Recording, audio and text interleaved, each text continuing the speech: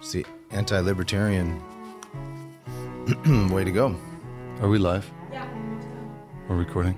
Yeah, you can't put that in the podcast. I can put anything on the podcast I want to. No, you can't. Yes, I can. It's my it's my podcast. I didn't via sign RHB. anything. Okay. My editor said we shouldn't talk over each other, so we should do that the whole time. Okay. David, I'm glad you're here. Thank you. Do you want me to call you the Reverend Dr. Professor Emeritus? No, you may call me David. Great, thanks. So why are you emeritus? Because my position at Calvin College concluded in June of 2021, and they granted me emeritus status so that I could still have certain privileges vis-a-vis the campus. Okay. And you're here in Grand Rapids pastoring a church now. That's correct. Let's go back to the beginning. Okay. Started early. Was there something about the way that you grew up that predisposed you to be a language guy? I don't think so. No. I was born at a very young age, like most of us. And my high school experience was pretty, I would say, average on the whole. The only courses that I took in high school that were really stimulating were the science and mathematics courses. I went to a very small rural high school. I had some excellent teachers, but there were very few offerings in languages and literature. And so I went to Calvin College as an undergraduate thinking that I would study mathematics or physics or computer science or something like that. And I had a philosophy course with a really exceptional instructor, a man named John Hare, who was an expert in Immanuel Kant and also read classics at Balliol at Oxford. And I didn't do real well in his class, but I was fascinated and highly stimulated by his philosophy teaching. So I quickly jettisoned my plans for something in the STEM disciplines and began pursuing philosophy. Interesting. So your exposure to this professor and his classes, and I would probably assume the readings you were actually doing. Right. Even though, as you say, you didn't do exceptional in the class. B minus. Okay. But good enough to feel like you had gained a little bit of competency and... I don't know if I felt I had gained any competency. I had gained a great deal of interest. Okay.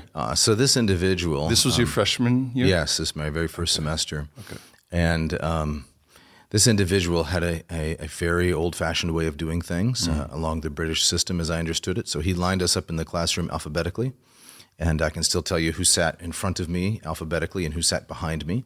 And he gave us, reading assignments. We had to write answers to various questions based on the texts.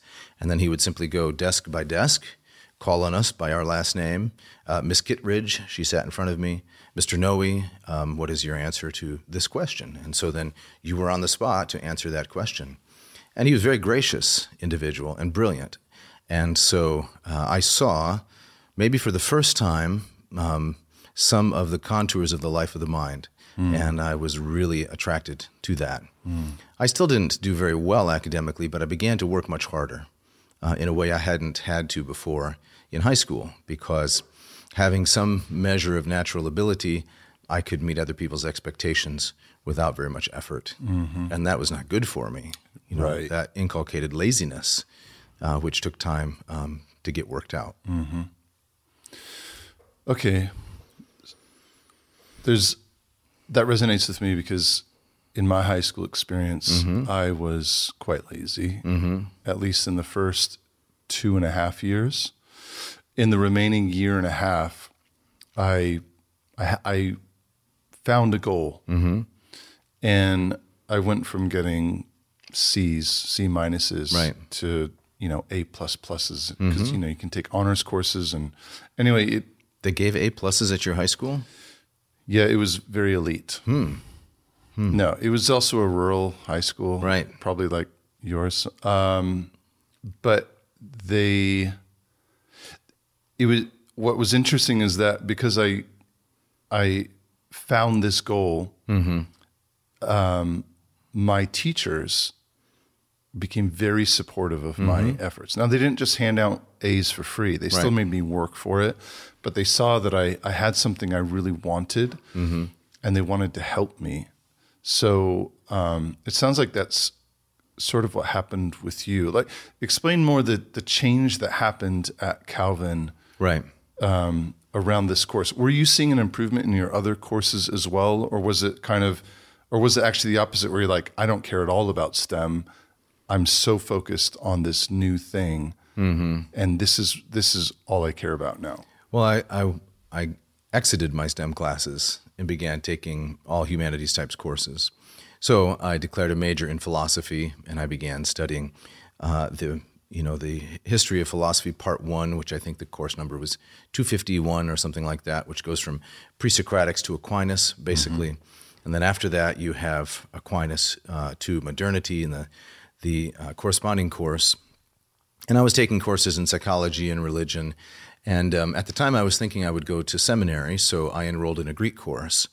And I had a similar experience in the Greek course as I had in the philosophy class, which is, having been a B- to B+ student across the board up to that point, at least in college, I started to do quite well in Greek, and this was unexpected. And as I tell this story, I've told it a few times, a few places, when someone that you admire puts trust in you, as my professors began to do, it really accelerated my confidence.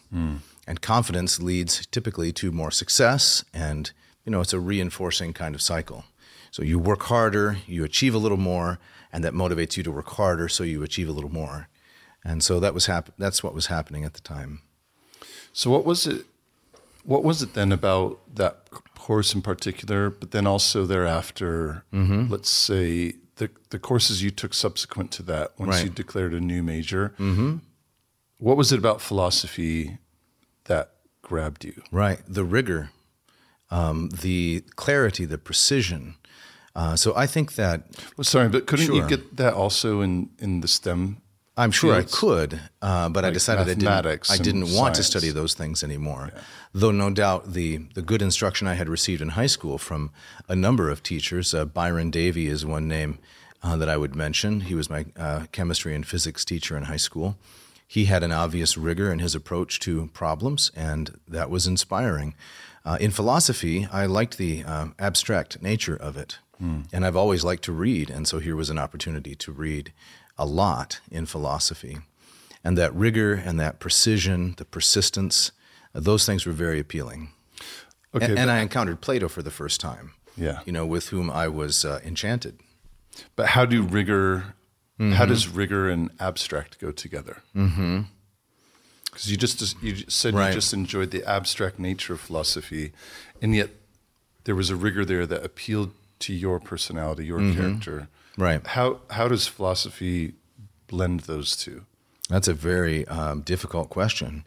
I guess I would say if you begin with a belief in objective truth, which I do and which my professors did as well, that is, that there is a God who reveals to the world things about himself that are true, and in general revelation, or the created order, the first book, you might say, we see things through a glass dimly, as Paul says. We don't see with the same clarity and precision as through his inscripturated will in his revealed word.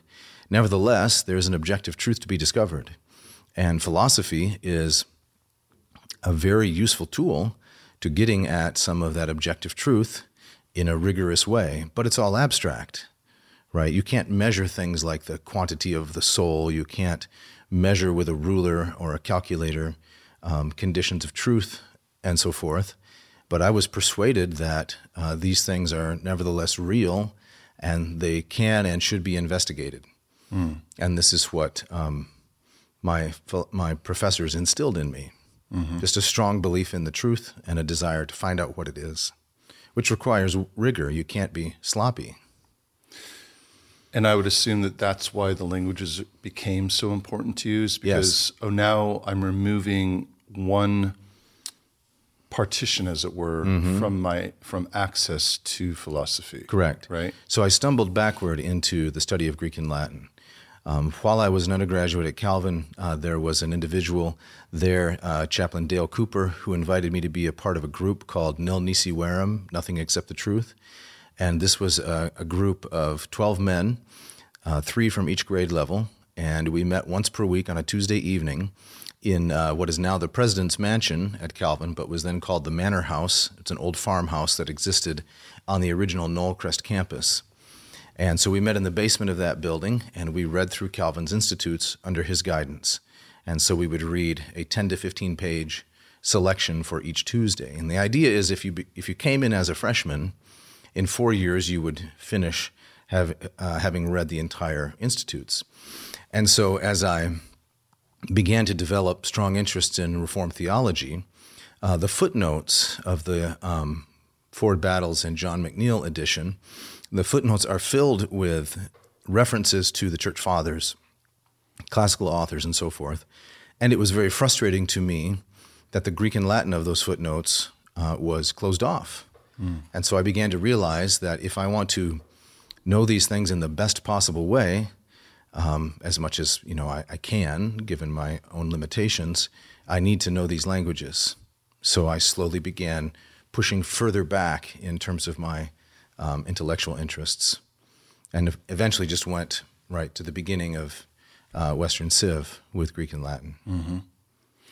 What was the feeling like for you to begin reading these philosophical texts, and then, of course, the Reformed texts that, as we can get into, are built so much upon the Greek and Roman philosophy?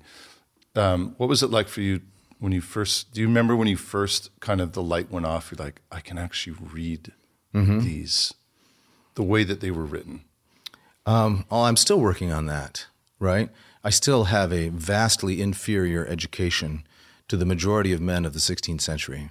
So I'm still seeking to catch a glimpse of some of their brilliance. And I would like to talk more about what made those men so special. But I'm still in the process of trying to approximate something of their education so that I can appreciate what they were reading in a way that they did, right? Well, let's talk about their education then. Okay. What would be if you were to stand side by side with, pick someone. Yeah, Theodore Beza. Okay, so you and Beza are sitting here, and you start to have a conversation. He describes his educational background, and you describe yours in terms of the languages we're talking about. Right. Well, I guess we could say also exposure to philosophy and whatnot. What would be the differences? And I guess what I'm getting at is, what are we missing today? Yes. Well, I think that Beza is a gracious man. He lives in glory.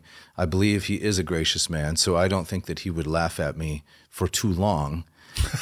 But I think that he would begin with a deep chuckle. You're a pastor, you're a theologian, or you have pretense to translating works and talking about these things. He would be appalled, I think, because his education, began when he was 8 or 9 years old, and it was very focused, right? Now, men like Beza and Calvin were geniuses in one sense. They were the top 1% of everyone of their time. Nevertheless, the reason that such men could achieve such heights of learning is because the base was very wide. Anybody who wanted to serve in the church or the academy had a very strict and well laid out path of instruction. And it began with 5 or 6 years of studying only Latin. And they were required to speak Latin, to write Latin, and if they were to speak a vulgar language, their native tongue, in the confines of the schoolroom, they were shamed and corporally disciplined, often. From what age is this? 9, 10 years old. And so they did that, sometimes younger. Franciscus Junius. 4th grade? Yes, started when he was 6 or 7. Because he had a father who could teach him. But if your father wasn't capable in these things, you had to hire someone, which was common. And so that's all you studied for the first 6 or 7 years. Then you would go on to study Greek, and you would study Aristotle's Organon, you would learn logic, you would also dabble in mathematics and astronomy and so forth. And that kind of philological training, rigorous training in the languages, builds a capacious memory and a kind of precision that is hard to get any other way. And so I think Beza would be genuinely surprised that, ministers and theologians have, now here I'm casting aspersions, you might say, but I'm included in that, right, have such little knowledge of these things. So what's the answer for the pastor today? Mm-hmm. If I'm presuming there will be a number of them who listen to this podcast. Well, I hope not, depending on what I say.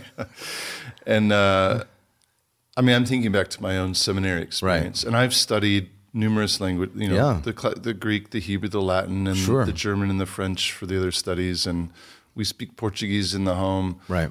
And yet, the way you're describing it, their education makes me feel completely unequipped. Not only the languages, right? Because I have not read much at all of the corpus of Greek and Roman philosophy, sad to say. And I'm presuming they were exposed to those as well and read deeply into. Yes. Calvin read, as Scott Manich says in his book, Calvin and the Company of Pastors, Calvin reread the majority of Cicero's corpus every year. So he would read De Officiis on duties, he would read De Natura Deorum, the nature of the gods, and De Finibus Bonorum et Malorum, the limits of good and evil.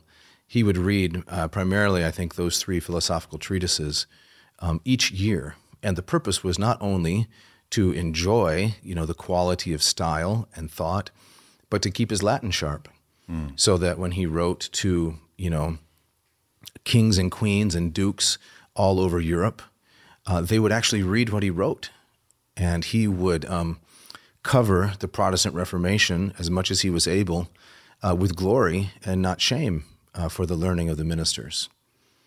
So how would you advise a pastor today? Right. They can't go back to when they were 8 and do it again, but should they start reading Cicero? Should they start learning Latin if they've never learned it? Yes to both questions, but I think there's a more systemic and, even though that word is much abused, a more systemic and deeper approach that needs to be taken. I think as I've thought about this, and my conclusions may not be accurate, but I think that generally we as a pastorate perhaps, including myself, have perhaps less education than we ought to, is because these things are generally not valued in the churches. And so the seminaries and the colleges and the universities that produce men for Christian ministry, I think they are primarily responding to what the churches value. If the churches valued a highly literate pastorate, then I think a highly literate pastorate would emerge.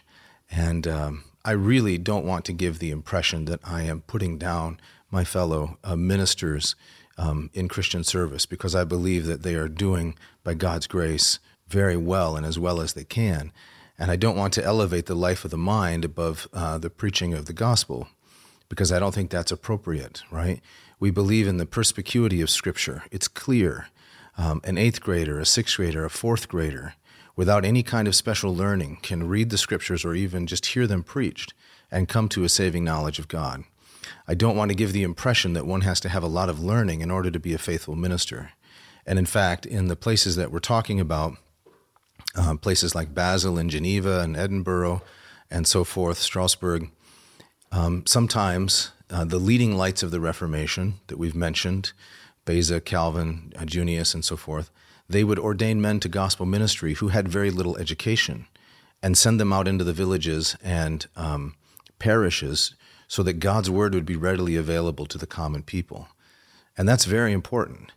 But that's a separate question than what is the ideal kind of preparation for a minister, all things being equal, right? In hard times, with small resources, with persecution and the kinds of things they faced, we maybe don't have the leisure to pursue the optimal kind of education. But if we do have those opportunities, then some men at least should be, and some women should be strongly encouraged to get that kind of education rather than lowering the bar for everyone. Does that make sense? It does. I think what you're saying makes sense for those considering entering the ministry, but let's take a different example of someone who's been pastoring in various capacities, let's say for 15 years. Sure. They're far past seminary.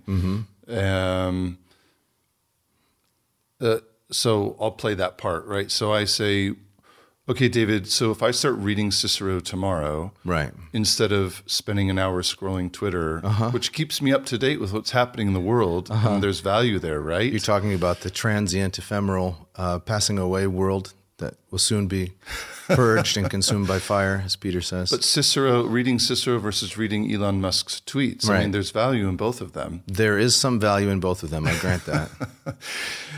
And I read some of Elon Musk's tweets. Well, so do I. And they're very entertaining. Yep. And I do actually get some benefit from Twitter in terms of kind of a feeling of what's going on in around the world today. But and a lot of heartburn, right? I don't get heartburn from Twitter. You don't? But after about an hour, I'm like, I should probably do something else. Right. So if instead I cut my Twitter time in half or more and invested it consciously in Cicero, I'm using Cicero just as the example. He's a good example. What's the benefit to me? And is it kind of like,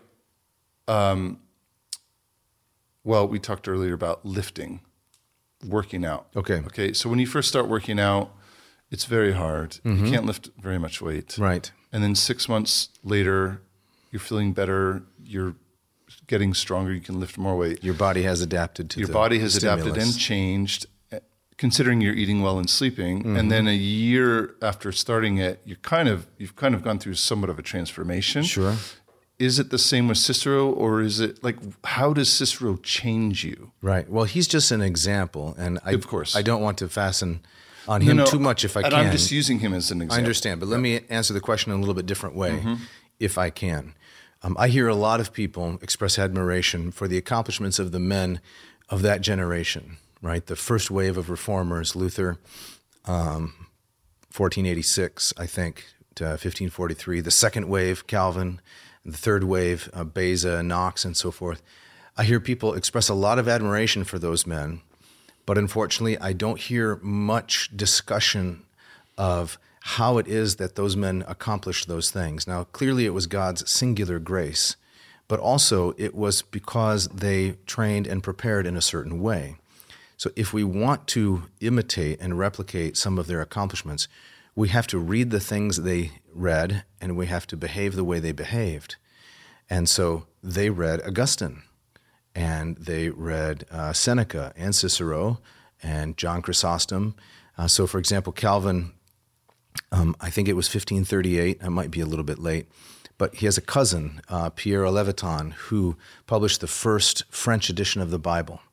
And Leviton asked Calvin, would you write the foreword to this? So Calvin wrote a Latin foreword to this Bible, and in it he named the 5 Greek fathers that evangelicals, Protestants, should primarily study, and the 5 Latin fathers. So that seems to me a good starting point for those who want to learn what the Reformed faith is. And so I would like to see people reading a lot more Augustine and a lot less Bavinck. Now someone might reply, well, you've created a false dichotomy. Why can't you read both? Well, okay, great, read both. You might have to cut down on your Twitter time, but if we want to think the way they thought, at least to some extent, because we valorize them, right? Their portraits are hanging everywhere. They're on mugs, they're on T-shirts, and so forth. How did they accomplish those things? By God's grace, but with a specific education. Luther, before 1517, I guess in the first decade of that century, he read pretty much Augustine and the Bible, and that was it, for almost 10 years. I may be exaggerating a little bit, but for sure those were his 2 primary influences. And so I could wish we would spend a lot more time with Augustine, as the men of those generations did. But to get to Cicero, first of all, I'll quibble a little bit with the notion that one must read something only if it brings benefit, because the benefit could just be enjoyment, right? Why do you drink coffee? Why do you look at a sunset? Why do you enjoy a good meal? Why do I listen to music? I don't instrumentalize each one of those activities so that they bring me some pragmatic benefit. If someone says to me, how come you listen to, Haydn is one of my favorite composers, why do you listen to Haydn? What does that do for you? I typically don't feel like I have to prove, here's the practical benefit of listening to a Haydn concerto. I do it because I enjoy it. But when it comes to literature, suddenly we tend to instrumentalize it and say, well, I'm not going to do that if it doesn't bring some pragmatic benefit. Now, I'm not saying that's what you're doing with Cicero, but for sure that's what some people do. Why should I read X unless it gives me some practical result? I think that's the entirely wrong way to begin. But if we're going to look at it, well, in addition to the great enjoyment that Cicero brings, it helps you as a thinker. It structures your thought. Like looking at a beautiful painting, right? It arguably sensitizes you to the beauties of God's creation. I think the emphasis on the practical, and this is revealing something in me right now, is kind of a phenomena that's quite prevalent in culture today. Yes. I mean, we have podcasts devoted to the benefit of walking in the morning and getting sunlight in your eyes, which, of course, there's physiological benefit to that. Or why you should jump into a freezing cold lake and sit there for a few minutes, you know, because of the dopamine effect. Like, it's always like an if-then, cause and effect. Right. And so, yeah, you're exposing something in me too, is, well, why would I read Cicero versus Cormac McCarthy? Or why would I choose this author versus that author? Now, I don't know the name Cormac McCarthy too well. I think he's an Irish novelist. No, he's an American. The Road. Okay. Lonesome Dove. Okay. Kind of gritty, like Americana type stuff. Okay. No Country for Old Men. Oh, yeah. But that's familiar. So you don't feel the need to justify reading that, do you? You read it because you enjoy it. Absolutely. Now, if you were to read it to the neglect of your family or other responsibilities, that would be vicious, right? But nobody says, why are you reading that? What are you getting out of it? Enjoyment, isn't that enough? That's how we make most of our decisions. Why do we wear certain kinds of clothing? It'd be much more convenient to go the Zuckerberg route, right, and wear the same drab thing every day to reduce your anxiety of decision-making. But we don't do that. We like to wear colorful clothing and beautiful clothing, making all these aesthetic choices. It's a hard sell today, though, isn't it? Yes, because we're all pragmatists. No. Not only that, but talk to any person even in your church. Now, maybe, and we'll talk about your church in a minute, but talk to anyone in Grand Rapids. Just randomly walk up to anybody and say, hey, would you rather watch the new whatever thing is on Netflix? Or, you know, here's a free copy of Augustine's Confessions. Right. Make a choice. Right. Why are most people going to choose Netflix? Because it's easier. It's easier, but also they're passive recipients. It doesn't require as much of the mind. Good. So then that leads to the question, how do you cultivate a sense of enjoyment in people for things that will ultimately, well, I would say from an aesthetic standpoint, are actually more beautiful? I agree. And long-term will benefit them more if the Holy Spirit... Well, now we're doing the practical again. Well, if the Holy... Here's the key. I believe the Holy Spirit can work through Augustine's Confessions. I should be careful what I say. Can work through Augustine's Confessions because much of it is Scripture in a way that may bring more sanctification than watching Netflix. Is that put with enough caveats and provisos? Absolutely, but I guess... But to your question, how do you develop it first has to be taught really well. So it starts in... Someone has to present it in an appealing way. And it doesn't have to be an either or. I watch Netflix, right? I'm not advocating for, the entire abandonment of anything that's contemporary or trivial. We all need some trivial release from the hard work of the mind. My complaint is that there's not really much effort given to the hard work of the mind. It's primarily all the other thing. And among Christians, that's too bad. We will all be impoverished if there aren't some persons in the Christian community who pursue the life of the mind very rigorously and strenuously, so that they can understand and explain things to the rest of us. I mentioned my professor, John Hare, right? I have read very little Kant in my life, just the things I was assigned to read in my philosophy courses. But he has read a lot of Kant. He is an expert in Kant. So he can bring to the Christian community whatever valuable things there may be in the work of Immanuel Kant. And I'm not arguing for Kant, it's just an example. Similarly, Augustine, right? Someone has to, I would say, read and know those things for the benefit of the Christian community, or everyone is impoverished. And I'm not saying everyone has to read those things, but we should have a genuine respect and delight in that kind of pursuit, and encourage persons who have the capacity to go for something like that. I feel like the end of my answer here is wandering a little bit. So No. You, as a capable interviewer, can tease it out. I'm not sure about that, the capable part, but Okay. I am asking you questions. And that's actually a good segue to talk about your church, because we've been, at least you were just saying that Christians, we should be known for, let me use my own words, for those pursuing beauty in its best forms. Right. So not that we're known as those who reject Netflix or reject watching videos on YouTube or Twitter, but as those who also, or even more than that, pursue beauty in its better forms. And a lot of that, I would say, is in the things we choose to read. Okay. The type of music we enjoy or participate in. So, but I guess the question is for those who have been charged with leading the church, the shepherds. All right.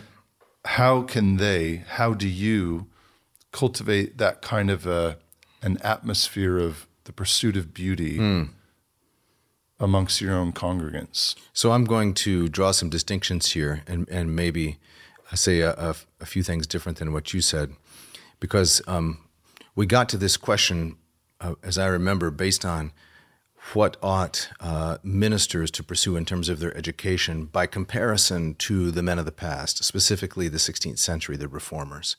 And I think that's a really important question, and most of my previous comments were in response to that. If we move now to the question about church life and the reading and aesthetic habits of individual church members, I'm going to give a much different answer. So I don't think necessarily that church members ought to be known in their secular callings, in non-Christian settings. I don't think they should be known primarily for their pursuit of beauty, unless we want to say that beauty is Christ, which he is.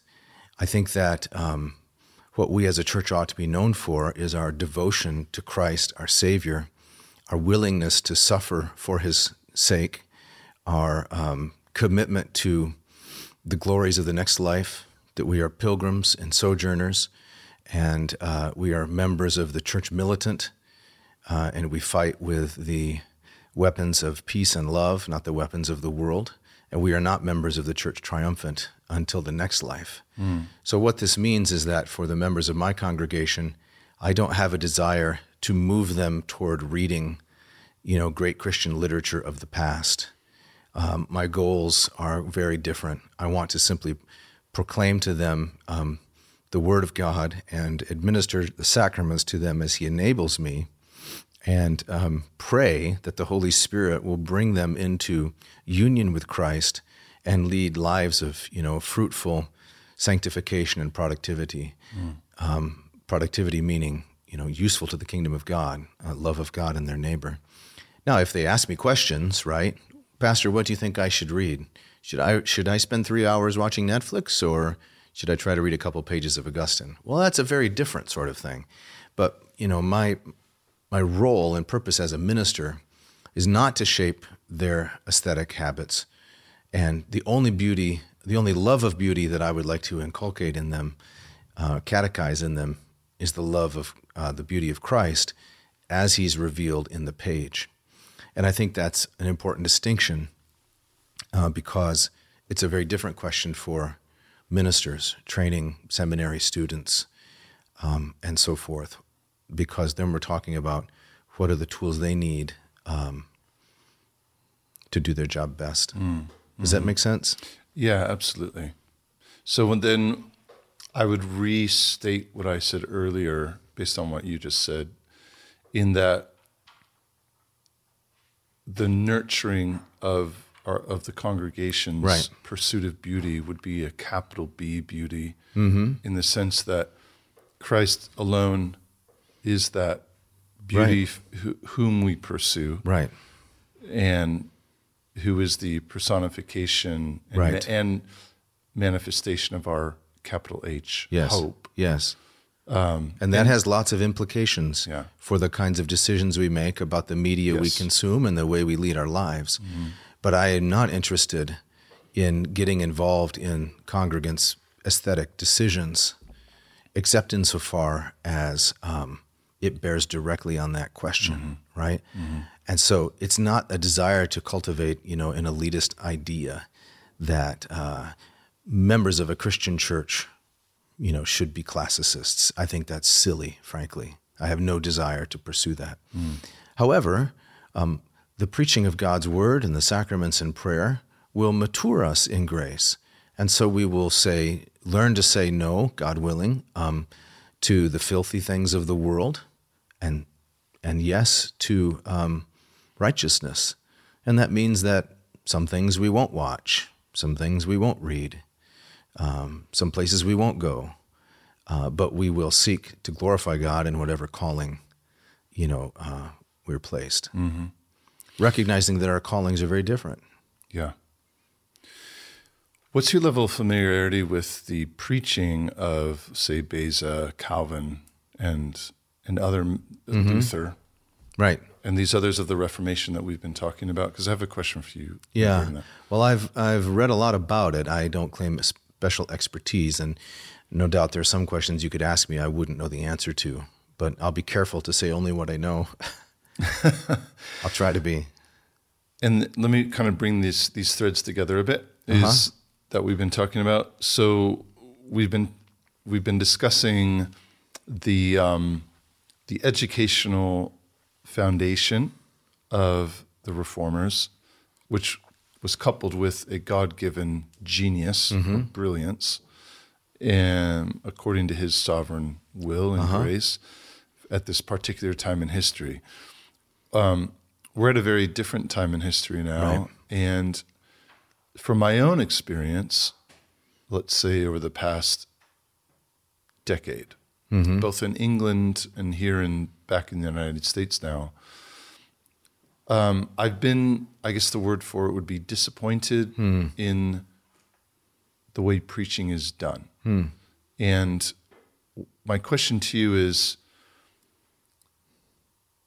would an emphasis on the one hand, for those younger going into the ministry, would an emphasis on a more rigorous, to use your word, rigorous classical philosophical underpinning for the younger ones, but also for those already in ministry, how would that potentially change the way that preaching is done in the church today? Right. Now, I'm going to tread very lightly here. And I don't want you to offend anyone, but I would rather say to those listening, this is for the sake of very constructive, compassionate critique. Right. Yeah, I'll tread lightly. I have only been ordained for 3 years. I've preached for a long time, but I'm by no means an expert. So how would such training potentially enable men to preach better? Where could our preaching get to in the future? Right. Well, I think that the most important thing, as I understand it, is we have to understand what are the purposes of preaching, right? What is preaching supposed to accomplish? What is its end or its goal? And my own thinking on this has changed a lot over the years as God has given me opportunities to preach. The very popular author Eugene Peterson once described preaching as 30 minutes to raise the dead, right? That's catchy, and I thought about it for many years. And because I was studying classical rhetoric, I was studying Cicero, Demosthenes, Isaeus, Lysias, all these guys, there's a very standard and formulaic way to construct any kind of public exhortation. There are canons of oratory. It's an algorithm kind of that you can plug any topic into, and if you know the forms, it spits out a speech. So I thought, well, if preaching is 30 minutes to raise the dead, then my goal is to give a powerful oratorical performance that will excite and drive people toward Christ. And I became convinced that that's entirely wrong. Okay. And because of Paul's comments in 1 Corinthians, I desired to know Christ and Him crucified and to proclaim only Christ. I think in 1 Corinthians, and here I'm relying on the work of a man named A. Duane Litvin, Paul is deliberately rejecting and renouncing the forms of Greco-Roman oratory for Christian preaching. Now, since the time of Paul, and including, especially in the 16th century, many men used the forms of classical oratory as training wheels to learn how to preach. And so I think it still has value. But the goals of Christian preaching are so different than the goals of classical oratory that I think it has those tools have limited value. So to be more specific. Yeah, can you articulate that difference Yes. in particular? Right. So the goals of classical oratory are to push people toward certain ends, to get them to do things primarily. And anything is fair game in terms of the methods you use to get them to do something. So if it's deliberative oratory, then you're trying to persuade them to adopt position X or to reject position Y. If it's forensic oratory of the courtroom, then you're trying to convince them that so-and-so is guilty or innocent. And if it's what's called epideictic oratory, display oratory, you're trying to heap praise on someone or heap blame on someone else. So that's a very thumbnail sketch of classical oratory. And it's summarized in this phrase. This is from Cicero and Quintilian, that the purpose of communication is to teach, to persuade, and to entertain or delight, right? So I think that that's of limited value for a Christian preacher because I believe that the purpose of a Christian preacher is to present Christ to his congregation and also to himself, which is why Augustine, when he enters the pulpit to preach, he always includes himself in the description of what he's about to do. And he says, as the bread of life is broken before us as we sit under the Word of God. An orator, a classical orator, would never take that kind of approach. The classical orator is always seeking to control the audience in some way. Now, it could be a good way, right? There are good ends, or it could be a bad way, but the goal is always control. The minister is not trying to do that with the congregation. And this should be a great check on his pride, I think. The goal is to present Christ and to trust the Holy Spirit to do his work based on the presentation of Christ in the Word. And so, for example, I was just reading a few weeks ago, Heinrich Bullinger, who was Zwingli's successor in Zurich, he took that threefold classical diagram of communication, docere, delectare, movere, to teach, to gratify, to persuade.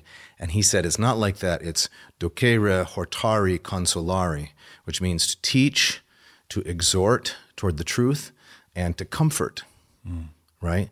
So comfort is not an aspect of classical oratory, but in some ways comfort is essential to what a Christian preacher does.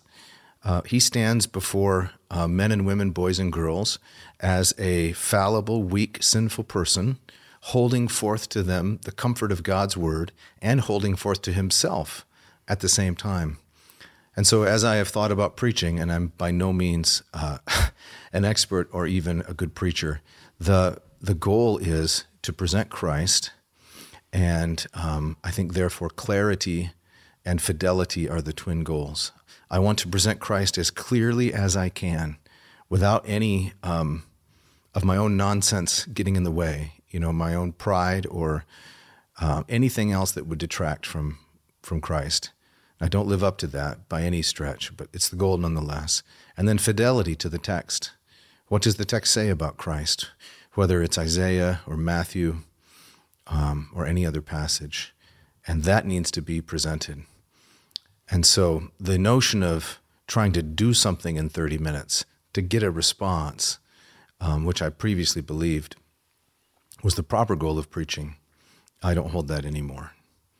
And it's honestly very freeing to have much more modest goals for preaching. I mean, you still want to do well, but you redefine well as meaning, have I presented Christ faithfully and with clarity, and trust the Holy Spirit for the rest.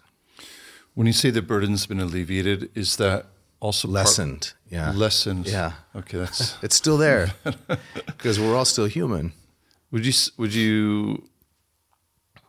say that has also to do with the fact that you recognize it's not in your power as much as perhaps the threefold, right?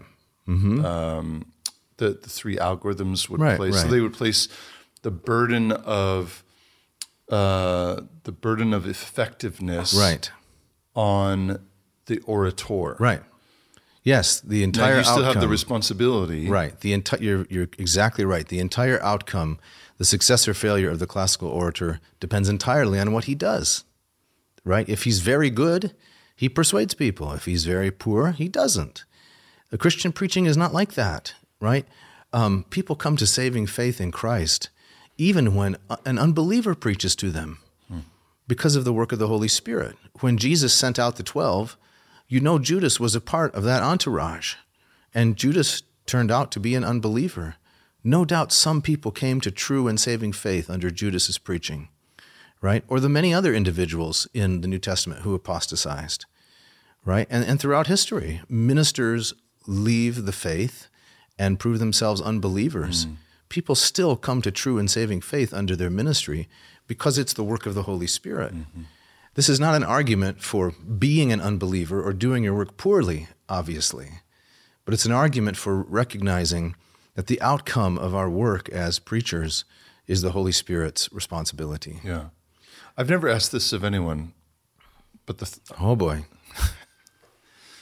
Are you conscious of the Holy Spirit, not in a weird kind of Pentecostal way, but are you conscious of the Holy Spirit working in the actual act of preaching? Not that you see visions or you see things, but just it's on your mind. It is on my mind. There's an all awareness. The time. It is on my mind, but perceiving something happening, I don't know about. No, it's not perceiving. It's just being consciously acknowledging the fact while you're preaching that, almost in a way of reminding yourself, it's him, it's his work, he's doing the work, as you're... Yes, I seek to remind myself of that constantly. And our worship is structured in such a way that we have a prayer for illumination, as I imagine most all Reformed churches do. That is, before the word is preached, we consciously plead, and we explicitly and verbally plead with the Holy Spirit to illuminate his word and to make it effectual to the conversion of sinners, to the comfort of the saints, to the sanctification of the saints. So in the act of preaching, yes, I'm conscious of that. J. Gresham Machen, I don't really know what he meant, but I've thought about it a lot, and I think there's something helpful in it. His advice to preachers was, if you get in the pulpit and you don't know what to do, just roar. Which I'm not sure what he means, but what I think he means is stay at it with as much intensity as God enables you and stop thinking about yourself and worrying about it. I think that's what that means. And Augustine's advice is, if you get into the pulpit and you don't know what to say, read the scriptures because they're more eloquent than you will ever be. Don't try to be fancy and novel. There's too much of that. Just stick to God's word. I'm making myself sound more pious than I am, and that's not my goal. I'm about to cut you down. Please do. Yeah. So what about after, when on the one hand, there's two things that could happen. Right. The two extremes, that is. One is despair. That was horrible. I can't believe I said that, or I didn't say this, or that was horrible. Or on the other hand, that was pretty good. Right. I'm getting good at this. Yeah. how do you deal with those two extremes? As someone who, by your own confession, has preached much many and times, yet ordained recently. Right. Yeah, there's a lot of stories and anecdotes that I've collected from different people in different times, and I still don't know what to make of it. Luther, there's a story of Luther where he got out of the pulpit and a woman came up to him and said, "That was wonderful, Dr. Luther. Do you know what a wonderful sermon that was?" And he said, "Yes, because the devil has been telling me that every minute since I stepped down from the pulpit."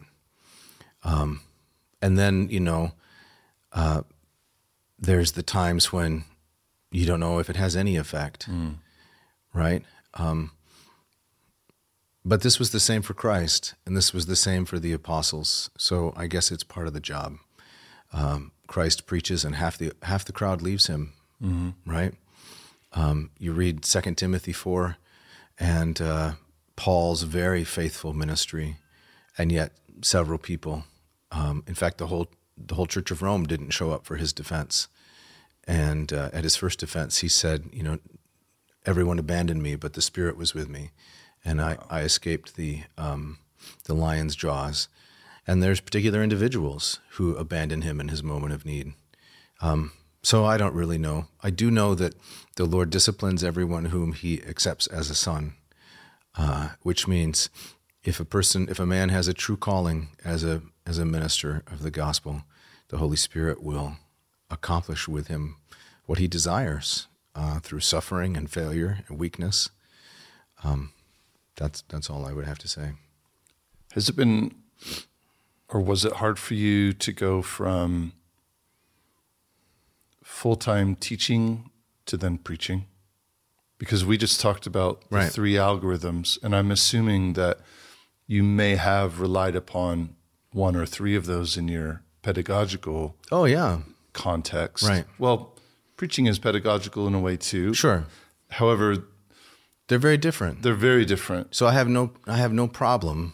But I mean, has it, I would say Right. kind of existentially for Right. you, has that been difficult? Your identity, apart from, okay, my identity is These in are really Christ. personal questions, aren't they? Well, you volunteered to come here, buddy. Yes, it has been difficult. But if I can answer there's a background to go this ahead. because when you and I had coffee at Stovetop about a year ago, Right. and you hadn't yet, had you accepted the pastorate yet? No. You hadn't, I was, right? I And was you were in serving this as an place- interim pastor. That's right. And there was this big question in your mind. And at the time, I got the impression, whether you said it or not, that there was a sense of loss and lament because you were leaving the profession, the thing you had done for so long, and you were obviously very good at it. I mean, are you okay talking about those circumstances and that transition? In a I think that limited would sense, help. in a limited sense, yes. I'm only asking you because I think it would help some people Okay. listening. Well, let me start with the technical aspect. The docere delectare movere, teach, gratify, and persuade. In the classroom, as long as it's not an exercise in utter vanity, which sometimes it is, I have no problem with trying to entertain the audience, right? Try to make the students laugh and try to make it interesting and clown around and goof off and so forth. So Machen, when he was in the classroom teaching Greek, he used to walk around with books on the top of his head as he strolled through the classroom to try to balance. And the goal was to make the students laugh and disarm them, right? There's a story of Cornelius Van Til throwing chalk at his students.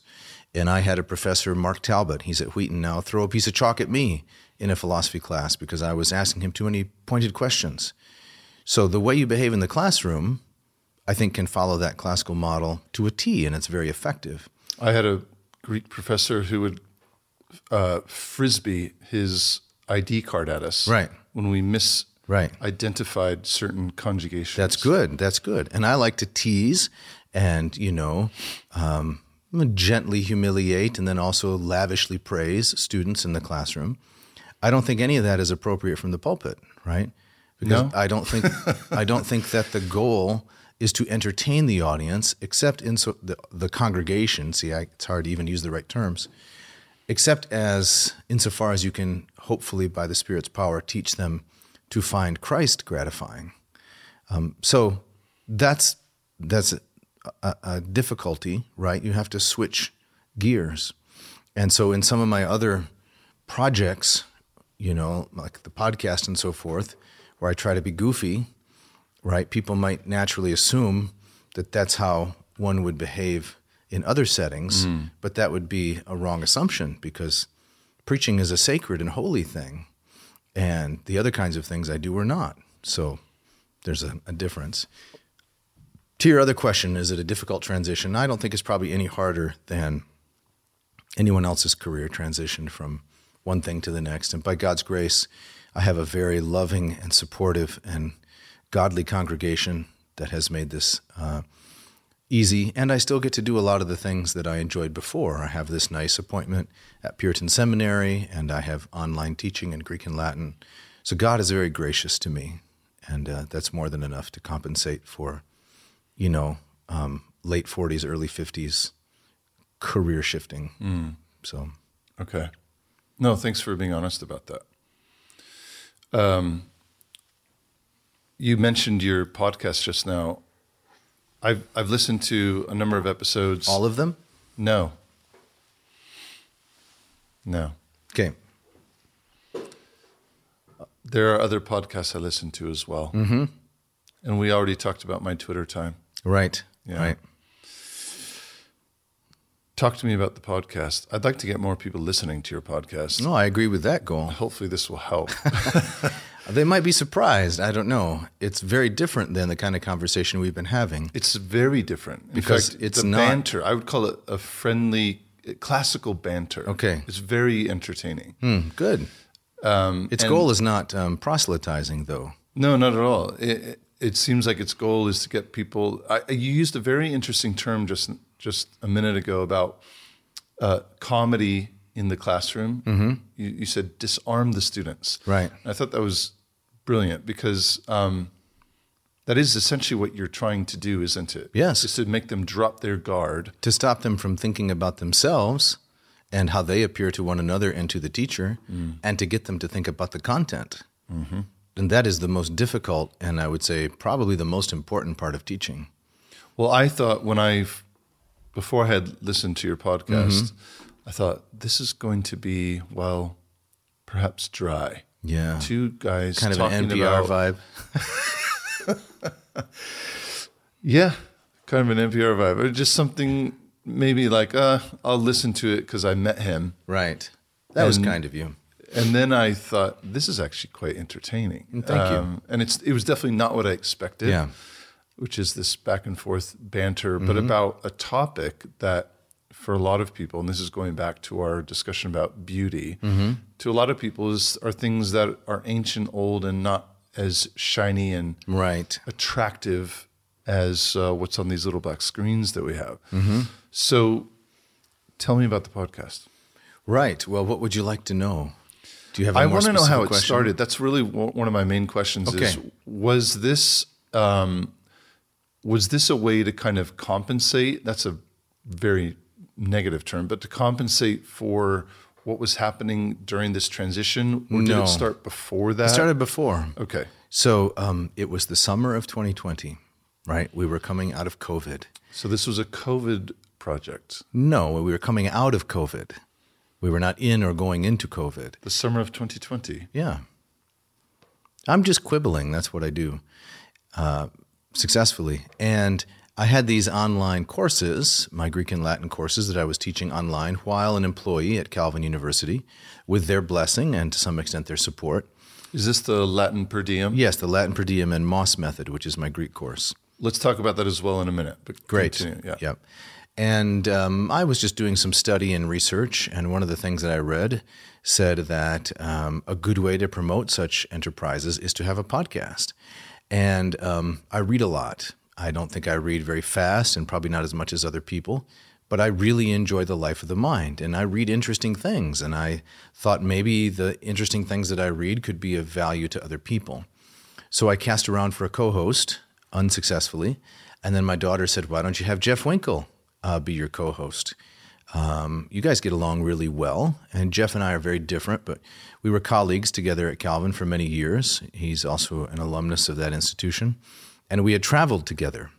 And our Greek guide, Christiana Dimitra, says there's 2 ways to know a person: travel with them and play games with them.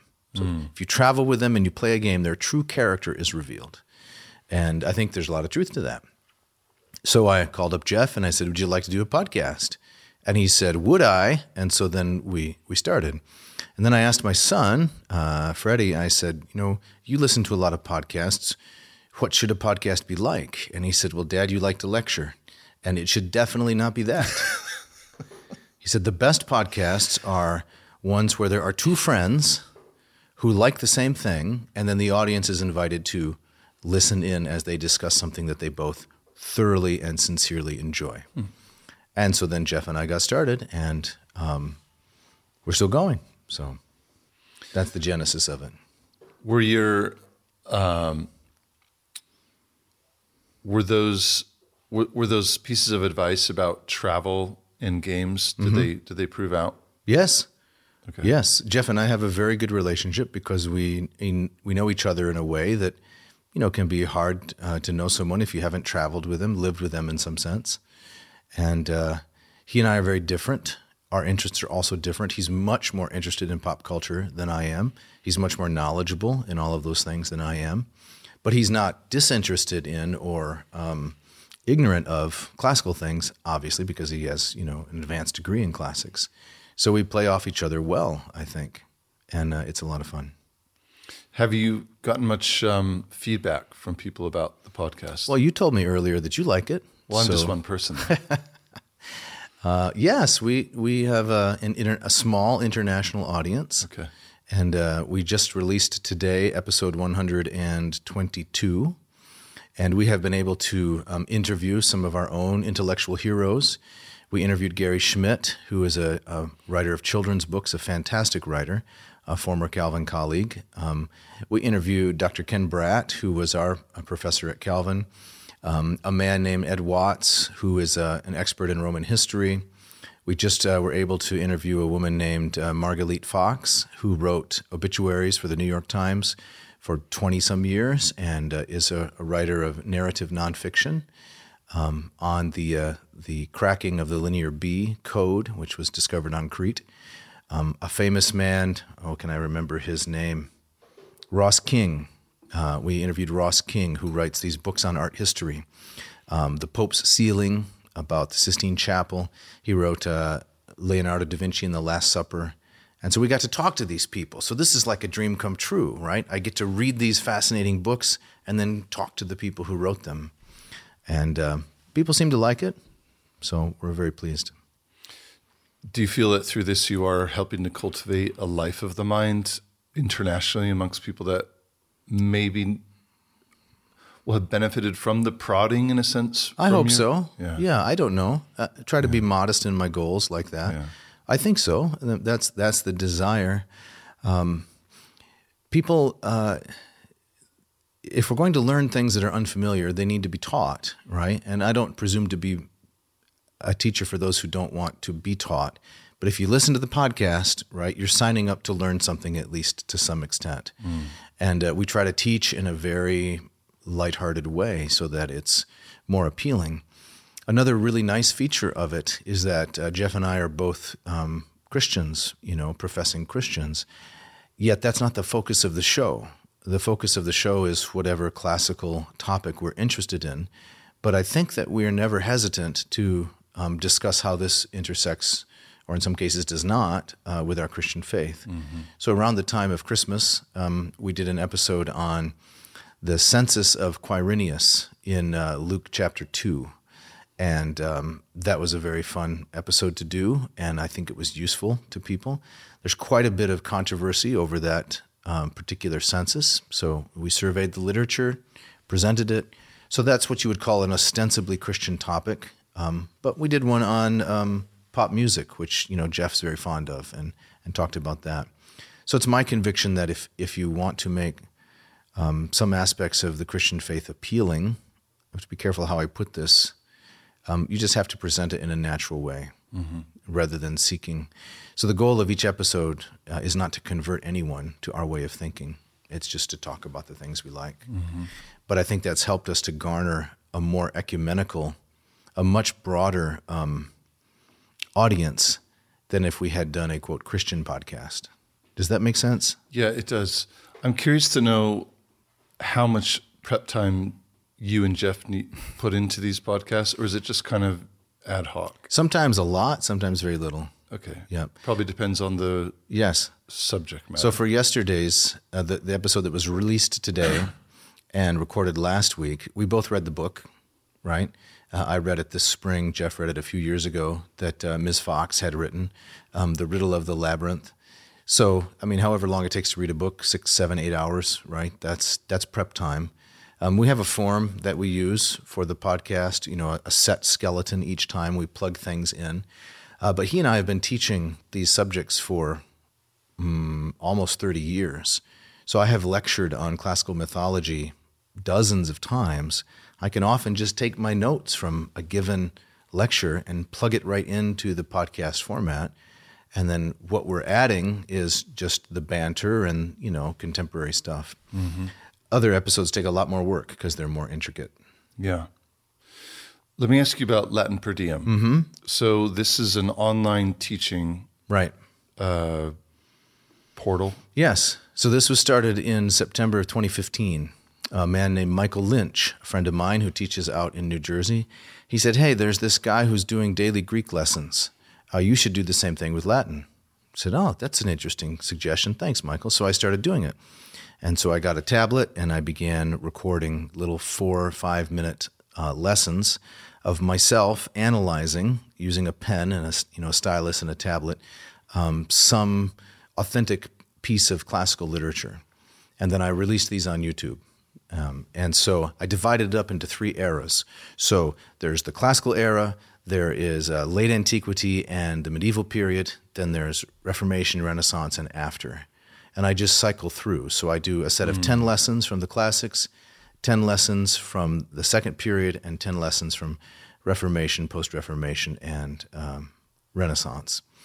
And I've been doing that since 2015, so I have a large number of those free lessons. I think a little over 1,900 of those. Wow. And this is every day? Well, it was every day until probably 2021, with the exception of Sunday. Yeah. Since 2021, I've slowed down a little bit, Okay. and I release 2 to 3 a week. And I have a MailChimp subscription where people receive them in their inbox. I haven't released one in a couple weeks because I'm too busy, and I feel bad about that. But the backlog, the archive of material is significant.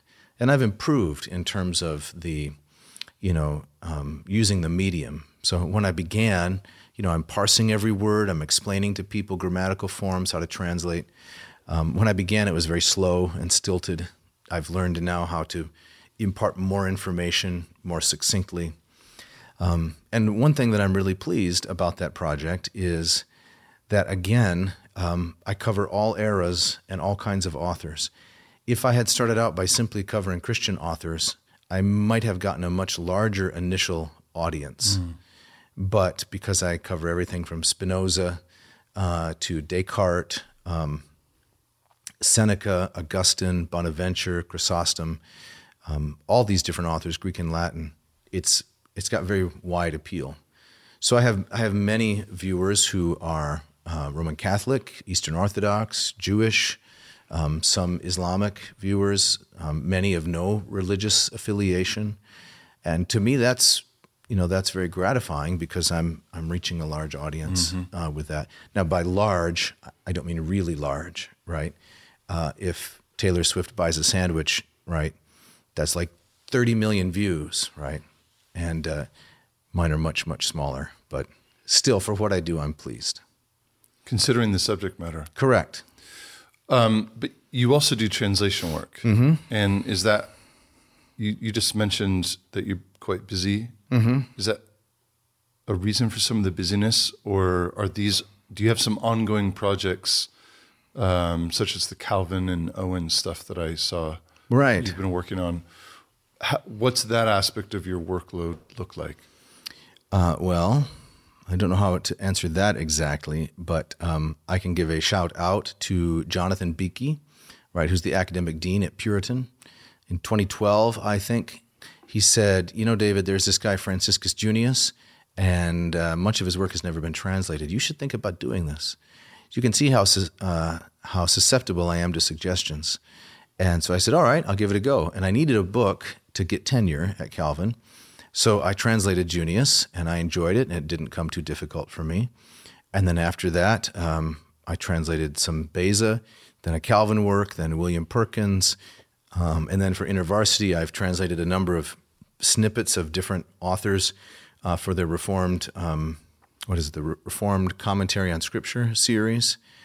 And it's interesting that my work for Latin Per Diem, where each day I'm disciplining myself to analyze and present a small paragraph or a few sentences, has greatly improved my own Latin ability, which I've then used, hopefully, in the service of these translations.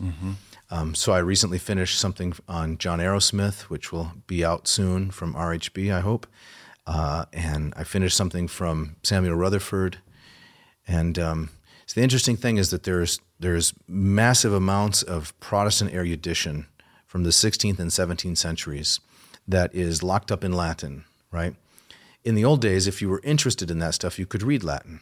So the interest was generally low, but the ability was generally high. Now it's the opposite problem. Now there's a lot of interest among Protestants in that kind of work from our Protestant forebears, but the ability is generally low in terms of Latin. So this creates an opportunity for me to translate these things and present them. In terms of workload, I just try to segment the day up and work when I have time. Yeah, that was where my next question was going to go. Is you seem you're a guy who has a lot of balls in the air, as we say, a lot of things that you're doing.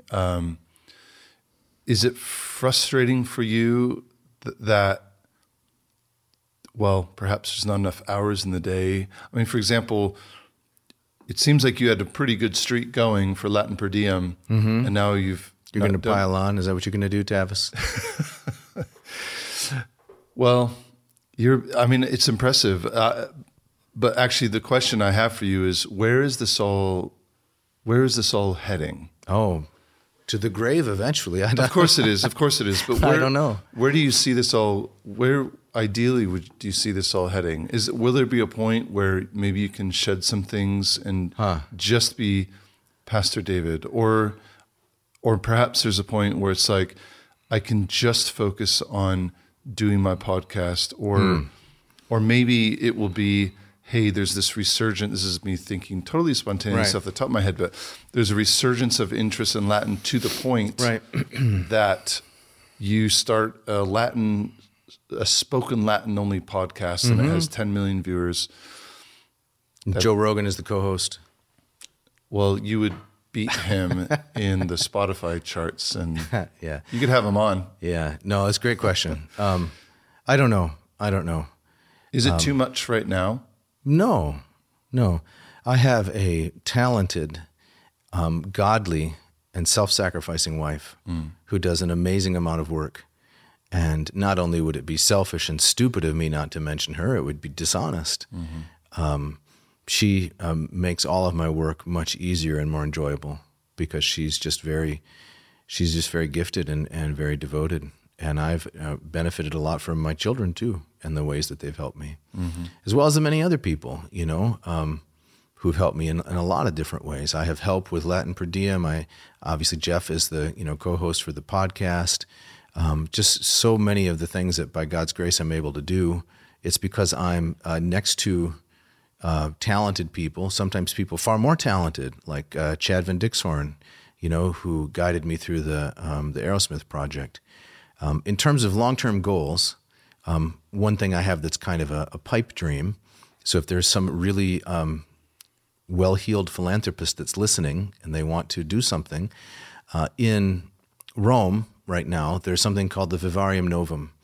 which is a spoken Latin school founded by a man named Luigi Miraglia. He founded it in Naples. I've had the privilege of meeting him a couple times. Now, he's a world-class humanist. He makes me look like, a dunderhead by comparison, but he's phenomenal. He's really brilliant. And this international school attracts mostly young men, but also women from around the world to come and study Greek and Latin with him. God has blessed me to know some of the best classicists in America as personal friends, and I think there should be a vivarium Americanum, right? A similar kind of place where people can come and study Greek and Latin at a high level and gain real fluency and ability. Now, I wouldn't be the only teacher there, and I wouldn't necessarily be the best, because there are others that are far better than I. But maybe in my retirement, that's something that would be worth doing. Mm-hmm. And it would serve the church, God willing, and it would serve the academy as well. Mm. But I don't want to present that as in conflict with my calling now, which is as a minister of the gospel. Mm-hmm. And I'm blessed to be able to pastor this church and to have a session that is elders who support me in doing these other kinds of things, which also are very gratifying. Yeah. Are you happy where I know the answer. Are you happy where you've ended up? I'm going to assume there was I don't like happiness questions. No, let's okay, forget I said that. You, I'm assuming, had anticipated being a professor at Calvin or elsewhere for perhaps longer than you were. That's a good question.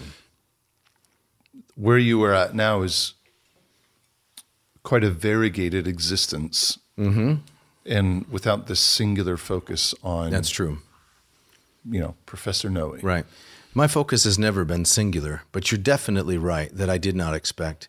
My life, my story is probably a lot like other people's. Things change. You have to take different approaches, different tracks, different opportunities. When I was very young, I was trying to decide between being a minister and being a professor. I went the professor route, and a few decades later, God moved me into being a pastor. At least that's how it seems. I don't presume on his providence, and he can change things anytime he wants to, obviously. But I'm very content to be able to do the things that I do by God's grace. Mm-hmm. And who knows what the future holds. Well, the immediate future for you is preaching at a funeral. Yes. Yeah. I'm very grateful that you came by. I know we had to change the schedule up a bit because of the funeral and some other things. Mm-hmm. But this is good. I'd love to have you back in because I want to probe deeper and speak about things that we didn't talk about, like your love of chess, and maybe dive into your family a bit more. But in the interim, where can people find you? We've already touched on some of these, but I'd love to hear it now, and we'll put it in the description as well. Okay, great. Yeah. Well, the majority of my work, you can go to latinperdiem.com, or you can go to the YouTube channel, and there you can find all of the Latin lessons. There are many of them, as I mentioned. A lot of Greek lessons, too, where I analyze authors like Xenophon and Sophocles and Homer, as well as the Church Fathers. I'm a great fan of John Chrysostom. Would have liked to talk more about him because he was a naturally gifted orator who honored Christ, using his extraordinary brilliance as a speaker in a way that kind of, I would say, brought the two worlds together, almost unique in that respect. Anyway, latinperdiem.com. I teach Greek at mossmethod.com, named after the author of the textbook, Charles Melville Moss. It's a 19th century textbook. You can visit Reformation OPC if you are in Grand Rapids. It is a godly church by God's grace, loving people, friendly people. We're just a humble, little congregation, but the Lord has brought us together and knit us together as a body. You can check out the podcast, adnauseum.com. There's a V in that because The more natural spelling was already taken, so don't go to that website. That's kind of unpleasant, but go to this one, ADNAVSEAM, and you can listen to the podcast if you want to. Okay. We'll have that in the description. And on Chrysostom, which we'll talk about more next time, I'm being conscious of the time for you. I appreciate that. I think I started the practice, so I finished seminary in 2013. After the invention of the automobile. Yes. Okay. And I think it was in my last year of seminary. Perhaps it was one of the professor's recommendations, but I would make sure that whatever text I was preaching on, I would go see what did Chrysostom do or say. Yeah, I think that's wise. And it usually, excuse me, it's always a humbling experience. And I think, how in the world could I preach something like that? But there's little nuggets and snippets and things that that I've always found very, very helpful. Right. Yeah. Thank you for this opportunity, as uncomfortable as it sometimes was, to talk about myself. Next time we'll talk about yourself more. Oh, great. Thanks, David. Thank you. Yeah. Thanks, everyone.